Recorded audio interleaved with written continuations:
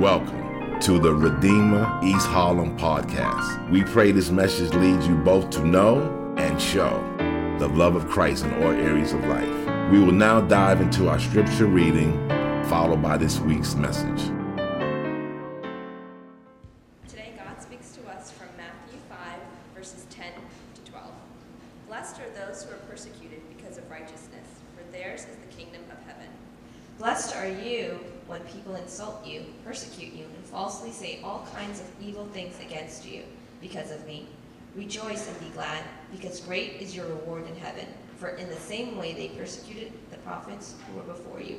The word of the Lord. Thanks be to God.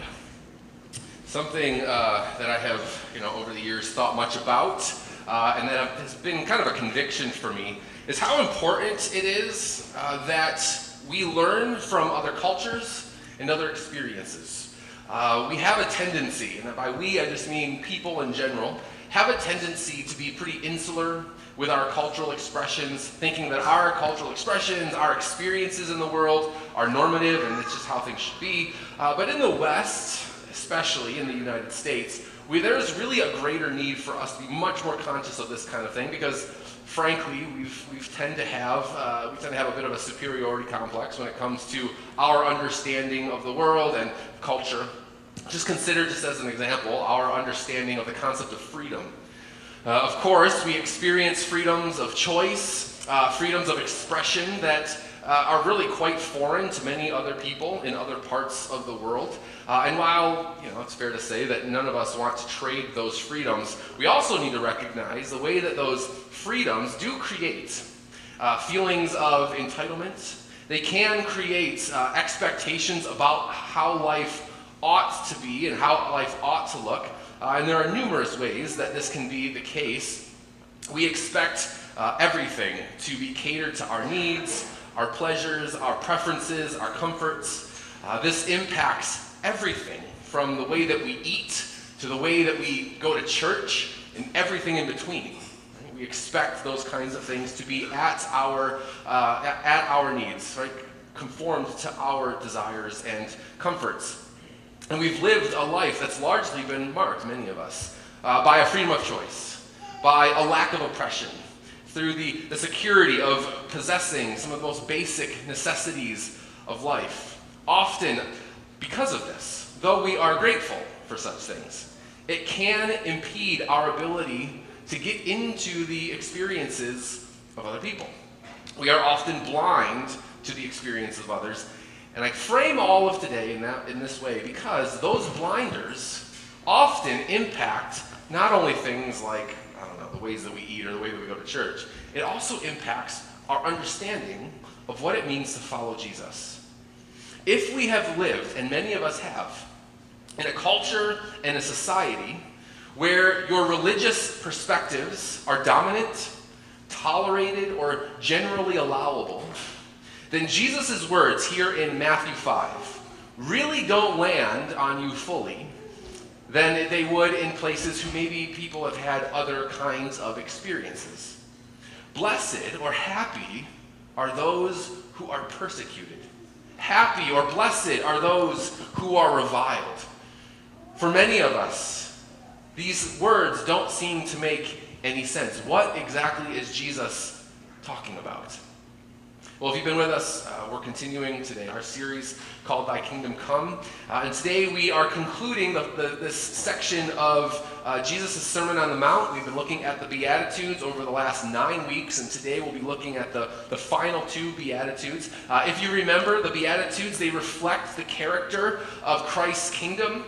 They reflect the nature of his kingdom. And so, if that's the case, what kind of character is persecution for those who are part of God's kingdom? How might a different perspective and experience help shape our understanding of these really quite strange words that we're hearing from Jesus today? Let's consider how we can rightly understand why to be persecuted is actually a blessed life, a happy life. Let's consider how that works by considering first the reality of persecution, second, the blessedness of persecution, and then finally, the strength to endure persecution. Okay? So first, the reality of persecution. I first want to just give us a bit of a picture when it comes to persecution, because persecution really does exist on a bit of a spectrum, and Christians who are hearing these words from Jesus really ought to rightly put themselves on that spectrum somewhere. And the reason why I want to start here is so that we avoid either, on the one hand, exaggerating the ways that Christians experience persecution, but also on the other hand, I also want us to be careful to not reject the notion that persecution is genuinely taking place right now. It's also important to note that religious persecution is really not unique to Christians. Many around the world of various religious faith experience similar kinds of persecutions than that Christians do. But for those who are inclined today, who think little of persecution of Christians taking place in the world right now, consider just what's happened, even in the last year alone. In the past year, about 340 million Christians are currently, right now, living in places where they are experiencing extreme high levels of persecution and discrimination, the vast majority of them being in some of the topmost persecuted countries in the world. Approximately 4,700 Christians this past year were killed for no other reason except for their faith. About 4,500 churches around the world, Christian buildings, were attacked solely because they are, of course, Christian institutions. About 4,400 believers this year were detained without any form of trial simply because of their faith. Not too long ago, it had been pretty widely reported that about 1 in 8 Christians in the world right now live under persecution. That Christianity often is still remains one of the most persecuted religions in the world. The BBC not too long ago had done a pretty big study looking at Christian persecution and found that in some places the persecution was actually at genocide levels. And so while persecution is not unique to Christians, there is significant persecution that's taking place around the world even right now. Now, of course, this is the more severe form of persecutions around the world. The kind that keeps one's life constantly on the line. And many Christians around the world face that. However, we also know, I said it's a bit of a spectrum. We also know that there are other forms of persecution that don't rise to that kind of violence or marginalization. There are milder forms that take place that maybe some here find themselves occasionally experiencing. Things like ridicule and mockery, rejection or exclusion, or just general disdain or disgust for Christians and their beliefs. This kind of persecution absolutely exists. And for what it's worth, I think this kind of persecution is far more present than some assume. I know that there are some who would hear Christians talking about persecution and their immediate retort would be that Christians who think that they're persecuted, especially in the United States, should just shut up because there's really no persecution. And I would say, well, I think this kind of persecution actually happens more than some are willing to admit. But I would also say to others, I think this kind of persecution is far less present than some might assume. Some, unfortunately, right now, even as we speak, see a culture that is less and less inclined toward Christianity as Christians are in some way being persecuted. And that's just not true. Those things are not the same thing. Just because Christianity and its values are not dominant anymore, as they maybe once were, doesn't mean that everything is persecution. It just means that Christians in the West, and in the United States in particular, Christians are now feeling what every other religion has always felt as a minority group living in the United States who didn't hold all the power and all the influence, and that does not equate to persecution. That just means cultural shifts are beginning to take place. So, on the one hand, it probably takes place far more than some want to admit, and it probably takes place a lot less than others want to admit. But if that's true, how do we know if persecution is taking place? And more specifically, how do we know that the kind of persecution that Jesus is talking about here in Matthew 5 is taking place? Whether the persecution is severe, like the things that we've talked about already with Christians around the world and the faith that they experience, whether it's that or it's a tamer version, That's still hurtful and yet challenging, like ridicule and rejection. How do we know whether or not this is the kind of persecution Jesus was talking about? Well, I think the answer is actually in Jesus' words. When he says, blessed or happy are those who are persecuted because of righteousness and because of me. When persecution is rooted in righteousness and in the person of Jesus, that's when we know it's the kind of persecution Jesus is talking about. So, let's consider what it means then to experience blessedness in persecution. Consider where Jesus has placed this beatitude. It really doesn't seem to fit with the rest of them. If you've been with us in the series, the other Beatitudes, they seem to be more about one's character. They seem more action-oriented. Meaning, if you are, think about the ones we've seen. If you're poor in spirit, or if you mourn, or if you are meek, etc., then you are blessed. You will experience the happy life, and we've looked at all of those. They are more about who you are, what you do, what you value. None of them are really about what others do to you. So we need to consider why Jesus makes this last one, this persecution, this revile one, why he puts it last in this overall picture. Because it's important for us to realize his placement of this actually gives a lot of insight into what he's speaking about, why it's blessed. See, Jesus puts this beatitude at the end because persecution, in and of itself, is not a virtue. Rather, it's the basis of the persecution that makes one blessed. He says that the persecution is blessed when it comes because of, again, righteousness and of me. Now, we've said this over and over again throughout the entire series, but Jesus' Sermon on the Mount is ultimately about his kingdom. It's about the values and the nature of his kingdom, the characteristics of those who will inhabit his kingdom. So this persecution that comes from others, that is because of him, is persecution, hear me, that is rooted in one who lives like they are part of the kingdom of God. That's the kind of persecution Jesus is talking about.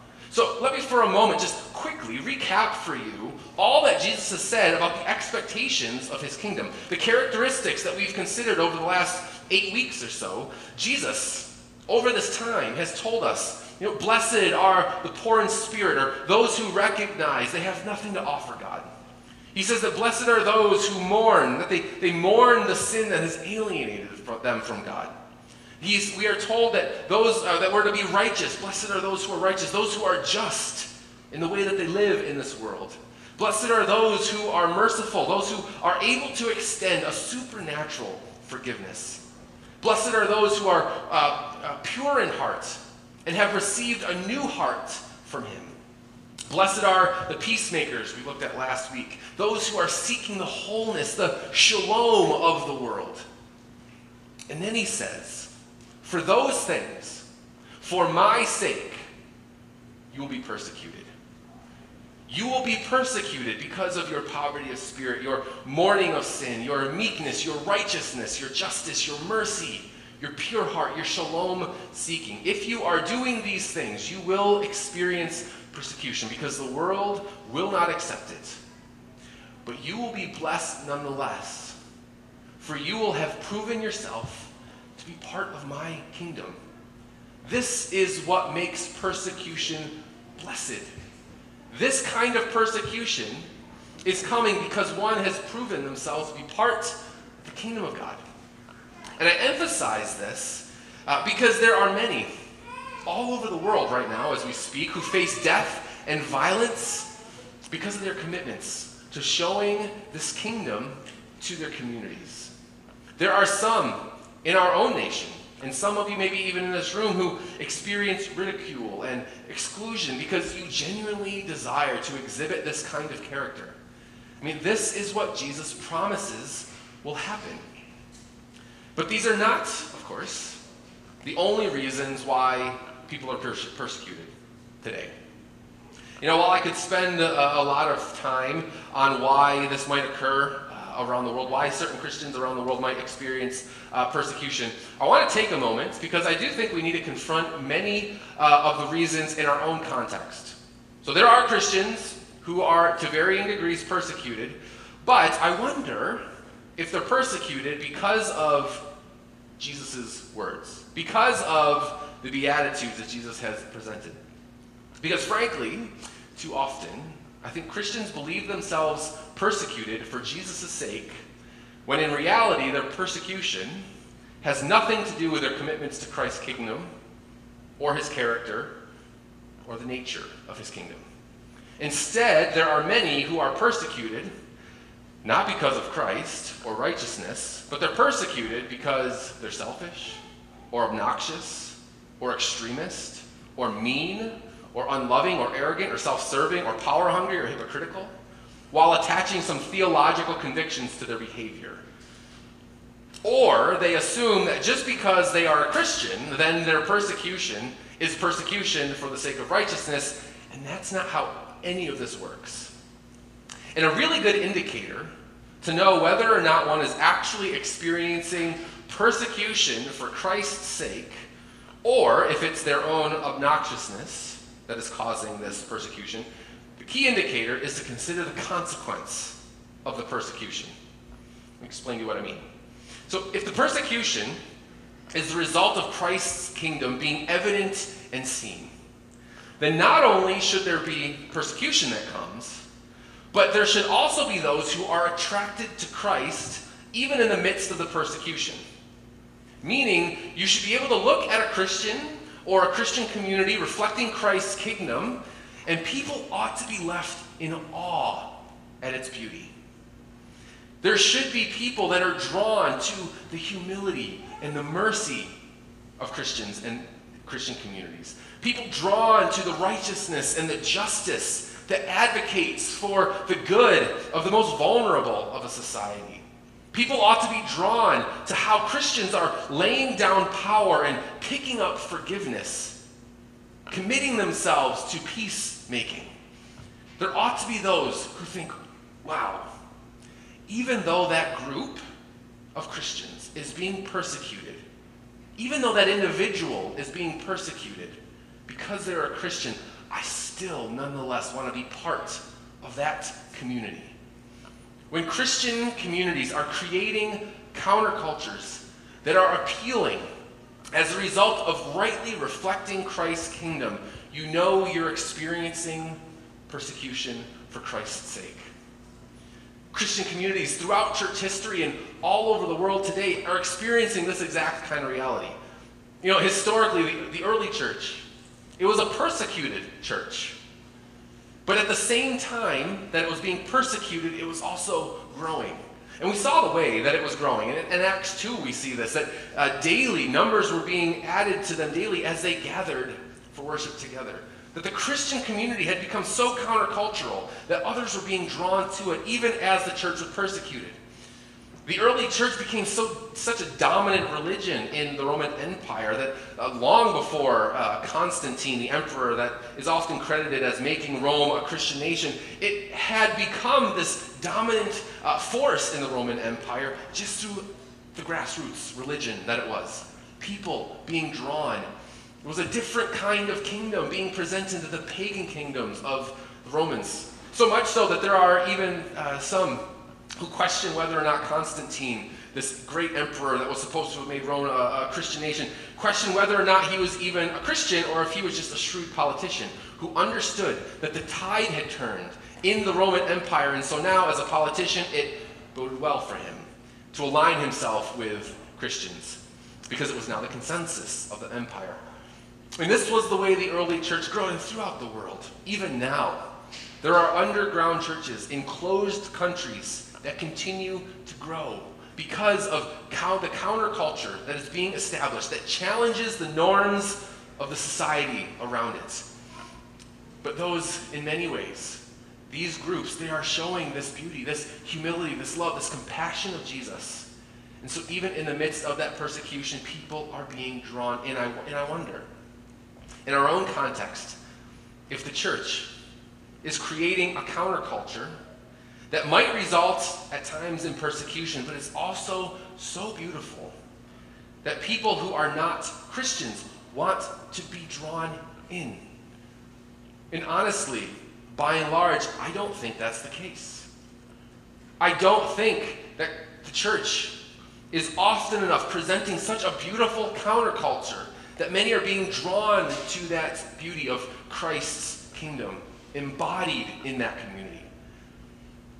I mean, the question for me really comes down to this. Is the church, in the United States in particular, our context, is the church today less interested in creating a counterculture and more interested in fighting culture wars as a means of maintaining its long-held dominance? You can probably tell by the question and the way I phrased it, that's probably what I think's happening. I think we are losing the culture, right? And by losing the culture, I just mean that Christian ideals are no longer the norm. And so, because of that, there seems to be this instinct to double down, fight culture wars, to in some way regain that cultural dominance, instead of creating the kind of counterculture Christ's kingdom embodied amongst his people that would allow persecution, yes, but at the same time also draw people in. Have we forgotten what it means, Christian, to be the minority, to be the marginalized and rejected? That is the testimony of much of the global church. To be the minority, to be the marginalized, to be the rejected. I mean, have we forgotten that Christ is most evidently seen not at the centers of power, but at the periphery with the vulnerable and the outsiders? Have we forgotten that Christ's kingdom goes forth not through force or coercion, but through patience and compassion and love and grace and mercy? You know, something that struck me this week as I was considering Jesus' words, you know, Jesus kind of posits his statement in the positive, meaning he says that blessed are those who do this. But what struck me is if you were to read Jesus' statement in the negative, and what I mean by that is this, okay? So Jesus says in the positive, blessed are those who are persecuted because of righteousness. But think about how that reads in the negative. Unblessed, unhappy are those who are not persecuted because of unrighteousness. Meaning, here's what struck me about this idea, meaning, there is a way to hold power and influence so that one does not experience persecution. And to do so by achieving that position through unrighteousness and unjust ways. And Jesus is saying, unhappy, unblessed are those who do so. There's something fundamentally opposed to Christ's kingdom when persecution does not exist, because that persecution is held at bay because of one's power to do so. And how often have Christians over the course of church history and even today, how often have we sought dominance and influence and control, and in doing so have rejected every characteristic of Christ's kingdom? I said that if Christians were to create this countercultural reality, that of course this would mean following Jesus' commands. It would mean living out the Beatitudes. That if Christians are living and are reflecting these values, then persecution will come. But also, please don't forget that people will be drawn in. And until Christians lay down the power struggle, lay down this need to hold dominance, this kind of thing is not going to take place in the ways that honor Christ. And I wonder, can we as a church say that we are creating that beautiful counterculture, or are we most known for fighting in the culture wars? And my friends, if you're a Christian, just know that you are called to be persecuted for your commitments to Christ. I implore you to consider the reasons why you end up persecuted. Is it because of your commitments to Christ, or because you've couched your culture war antics in Christian language? Now, I also want to say that there are some who are also on the opposite end of the spectrum, completely allergic to persecution. You will do anything necessary, including dishonoring Christ and his word for the sake of being accepted. You will twist yourself into knots to not stand out or be different from the norm of the culture. Now, as one pastor put it, if you are always persecuted, you're probably an obnoxious person. But if you're never persecuted, you're probably a coward. Some of us here are too welcoming of persecution, and as a result, you're likely dishonoring Christ. Some of us here are too allergic to persecution, and as a result, you're likely dishonoring Christ. Either way, what we need is a recalibration that changes our mindset back to Christ's kingdom and his desire for us to announce the presence of his kingdom. And as we do, to welcome people in. And that recalibration comes by considering, finally, the strength that is needed to endure persecution. There's a very well-known passage in Isaiah 53 that speaks of the Messiah who is to come. The prophet Isaiah paints this picture of this coming Messiah. And let me read for you just some snippets of the description that he gives of the coming Messiah. The prophet says this. He says that the Messiah, he would have no beauty or majesty to attract us to him. For he was despised and rejected, a man of suffering and familiar with pain. He was despised, and we held him in low esteem. But he goes on to say, but he took up our pain and bore our suffering. He was pierced for our transgressions. And the punishment that brought us peace was on him. And by his wounds we are healed. For he bore the sins of many and made intercession for the transgressors. Maybe some of these words are familiar to you, but these are the words that describe the Messiah, Jesus Christ. Jesus was persecuted. Injustice befell him.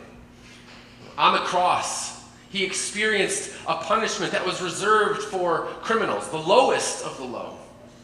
Crucifixion was done purposefully, in public, in order that those who hung on the cross did not receive the dignity of a private death, but rather the shame of a public one.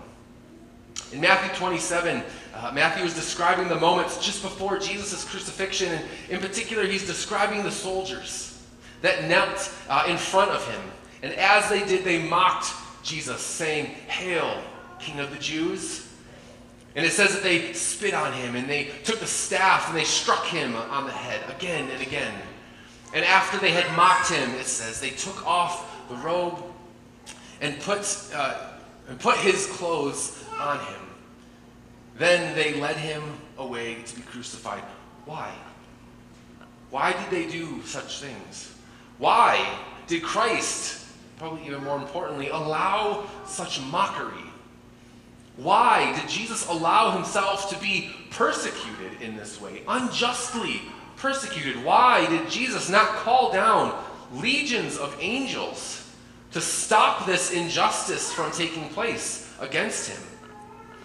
I've said this before, but as I think about the scene of Jesus' crucifixion, there was someone once who was describing in their own imagination Jesus' crucifixion, and in particular, what struck them about this picture of Jesus on the cross was the earthquake that took place. If you remember, Scripture describes this earthquake that took place, and though what I'm about to say is not in the Bible, again, this was someone's imagination. Something that they imagined about that earthquake was that the earthquake was actually the fury of creation against humanity for having killed its creator. And that the only reason the earth wasn't swallowed up by creation at that time was that the Father needed to silence the earth from swallowing us whole. Again, that's not in the Bible, so don't send me emails. But the bottom line is, why would God not completely obliterate us for having done such a wicked act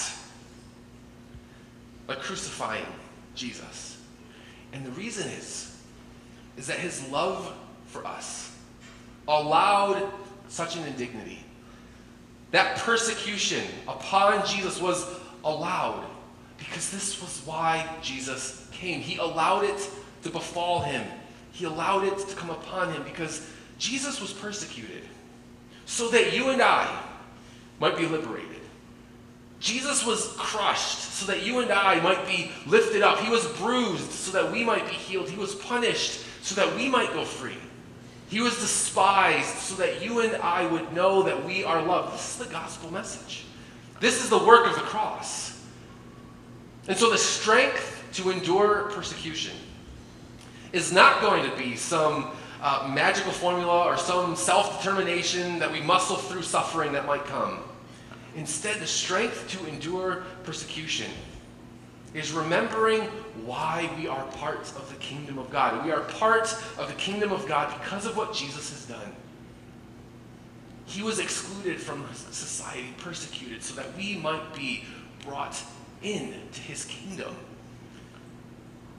So that we could hear him say that the persecution that is on me because I love you and I lay down my life for you. So, Christian, if you are here, number one, I would encourage us all to consider persecution. If you are never persecuted, ask yourself why. If you're always persecuted, ask yourself why. But more importantly, are we creating a counterculture that is so beautiful that though it might bring persecution, it is also drawing people to the beauty of God's kingdom, that's ruled by a king who is willing to lay down his life for the good of those that he loves. And friends, when we can see Jesus doing that for us, how much power and strength should that ought to then give us to live a life in response to it. No matter what might come, he is worthy of whatever comes. And I pray that the Holy Spirit creates that deep conviction within us, that we might proclaim the beauty of Christ's kingdom even now. Let's pray. Father, we thank you for the reality that you're creating for yourself. You're drawing together a people who were once not a people have now become a people because of what Jesus has done. That you have welcomed those who trust in Jesus into your kingdom. And Lord, as a result, we trust that your word is true. We trust that the words of Jesus are true. That as we live in response to the character and nature of your kingdom, the persecution will come. But Lord, I pray that first and foremost, that as that persecution comes, we would be living in such a way that it draws people closer to yourself. Lord, we ask that you would do it. Lord, we desire for more people to come into contact with the beauty of this kingdom. So God, if our persecution, if Christians' persecution, both here and around the world, if that persecution is part of what draws other people to yourself, God, make it so. But God, we also pray for endurance and strength in the midst of it. And in particular, I think about brothers and sisters around the world who, even as we speak, are suffering under the weight of grave injustices because of their faith. God, we think about underground churches that don't have the freedom that we are afforded even now, and yet they still faithfully gather together. God, I pray, give them strength. Spirit of God, would you work in the midst of that persecution so that they might even see what the early church saw, such a groundswell of those that are coming to faith that the persecuting authorities would have no choice but to take notice. God, would you do it? Bring revival to these places. God, we also pray for your church here in our context. Lord, we do thank you for the freedoms that we have, but God, may those freedoms never be confused with our entitlement toward power or influence. God, crush that kind of idolatry in us.